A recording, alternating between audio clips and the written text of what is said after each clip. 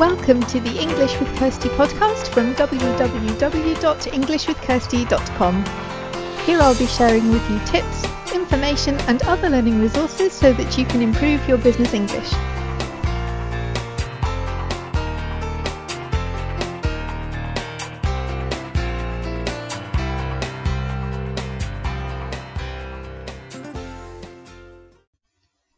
Hello everyone, and I hope you're having a good week so far.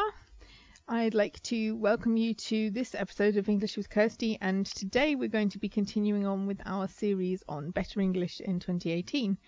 And it might seem strange that we're still talking about New Year's resolutions in March. It's the 1st of March as I'm recording this, but this is the point. It's not just something for January, it's about making sure that you have the tools to improve your English all the way through, certainly for the next couple of months anyway, because there are 10 parts to this series.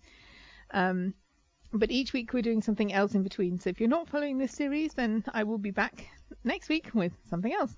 But if you do want to listen to this episode in the 2018 series about improving your English, then I'm going to talk to you today about how other people can actually help you with language learning.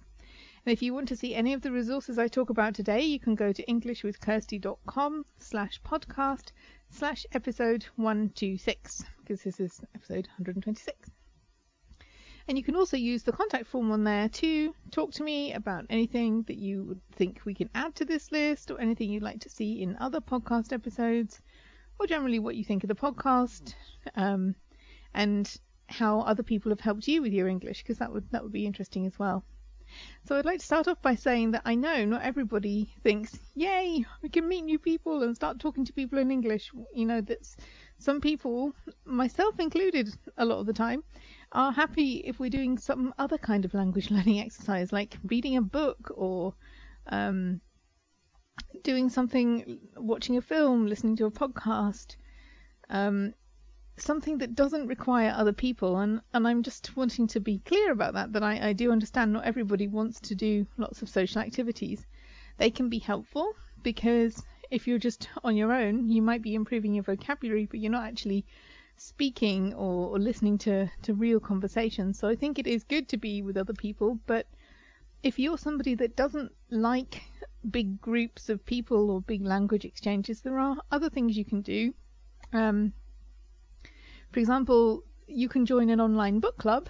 So if you like reading, then the way that a lot of the groups run is that you have a book for the month and everybody reads that book, and then you have a discussion about it. So if you're somebody that doesn't want to have just random small talk with a load of people you don't know, then you can do something a bit more structured like this. Like, you read the book on your own, and then you get together with the group, either in person if you can find one in your target language nearby, or online, and then you can have a discussion about the book afterwards. And so it doesn't just have to be, trying to find somebody and trying to find something to talk about, because I think for some people that's the reason why they don't want to meet up with a lot of other people, because they think they'll have nothing to talk about. So, if that's you, then there are ways. It doesn't have to be a language learning group. It doesn't have to be a language meetup. It could be about your hobby in the language that you're learning, and then you can just find other people. You may be the only learner there. That may feel a bit strange, but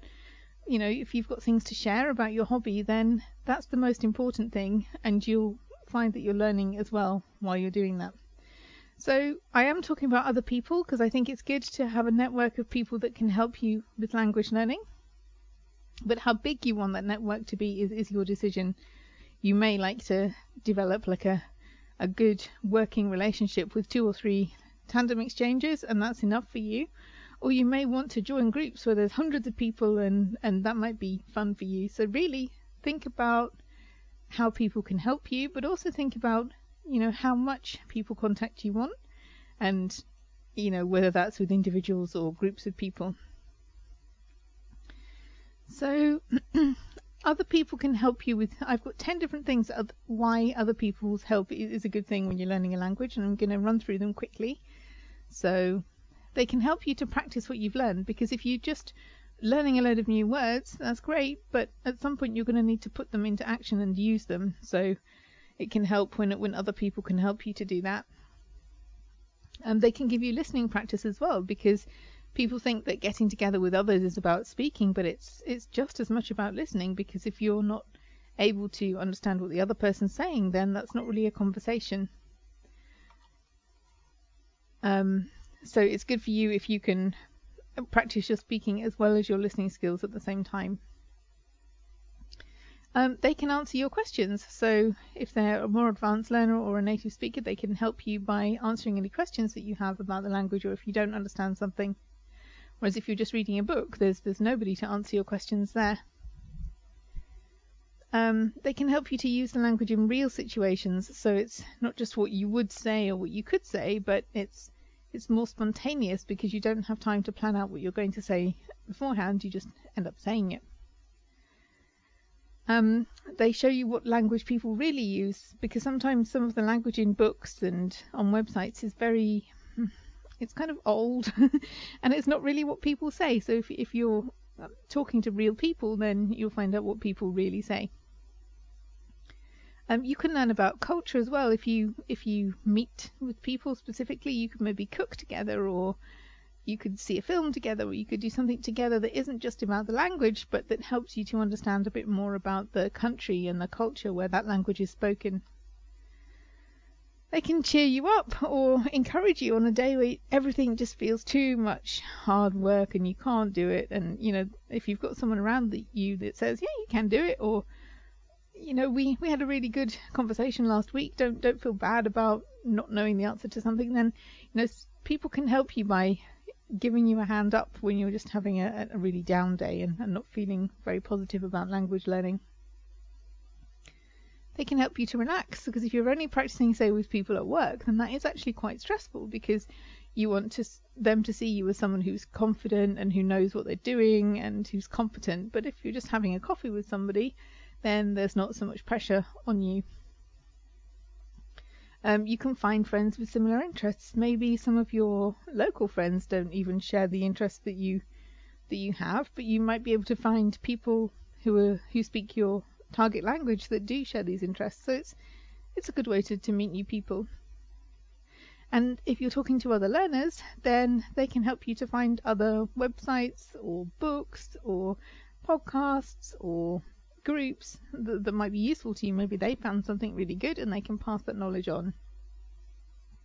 So there are 10 ideas about why it's good not to be on your own all the time. And how much time you want to spend on your own learning will depend on you, on your preferences as a person. Some people will want to do it more. The idea of reading a book on your own for some people would be boring, but for others it's a really nice thing. So I'm not saying that you should spend all of your time with other people, because I would go crazy if I did that. I need some time on my own to work on things. But it is good to have a network of people around you that can help you. And that would be my challenge to you today. Can you think of 2 or 3 people that you would like to communicate with more in English? And how can you organize that? How can you do that? Do you want to do it online, or is it somebody nearby? Or do you want to meet some people? Do you want to look for opportunities to find new contacts? How are you going to do that? When are you going to do that? And so rather than just saying, yeah, I'm going to do that because it's a good idea, make something a bit more concrete. So I'm going to do this by when, and that kind of thing. Just tell yourself so that you can be a bit more accountable rather than just having a vague idea of something that you want to do. So I hope that's been helpful. Other people can be really encouraging when you're on your language learning journey, either other learners or people who are learning your language, or just people who've nothing to do with anything language related. I've been in forums before where they definitely weren't language forums. They were just people talking about something I wanted to talk about, and that helped me a lot. So think about whom you can get in touch with and how that will help you with your language learning journey. So I hope you have a good week. Have fun learning English. If you're more interested in business English topics, I've got the Facebook group. So it's not just like a general English chat group. We do talk more about work, and we talk about language as well, and understanding words and language tips. But it's not just like a general chat group. But if you do need help with either English at work or preparing for work, then the Facebook group is linked from the show notes page. Just make sure that you fill in the questions, because it helps me to make sure that you are like real people and not bots if I get real answers to the questions. So there's simple questions like, where did you hear about the group, and what specific topics do you want to learn here, that kind of thing. So if you're interested, then come and join us. Have a good week and have fun learning English.